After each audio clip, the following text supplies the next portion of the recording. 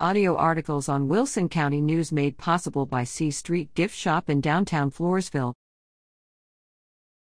Jackson swears in county officials January 1st.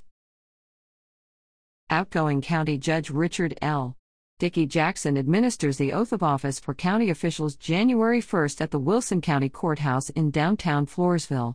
Taking their oaths of office are L2R, Justices of the Peace Monica Lambeck Gutierrez, PCT.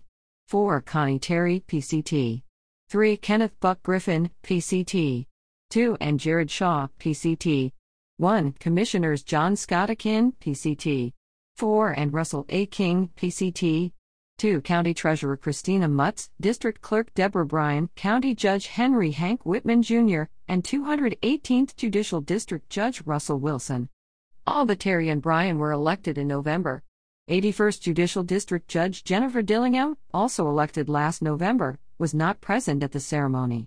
New County Clerk Genevieve Martinez took the oath separately, see page 1A.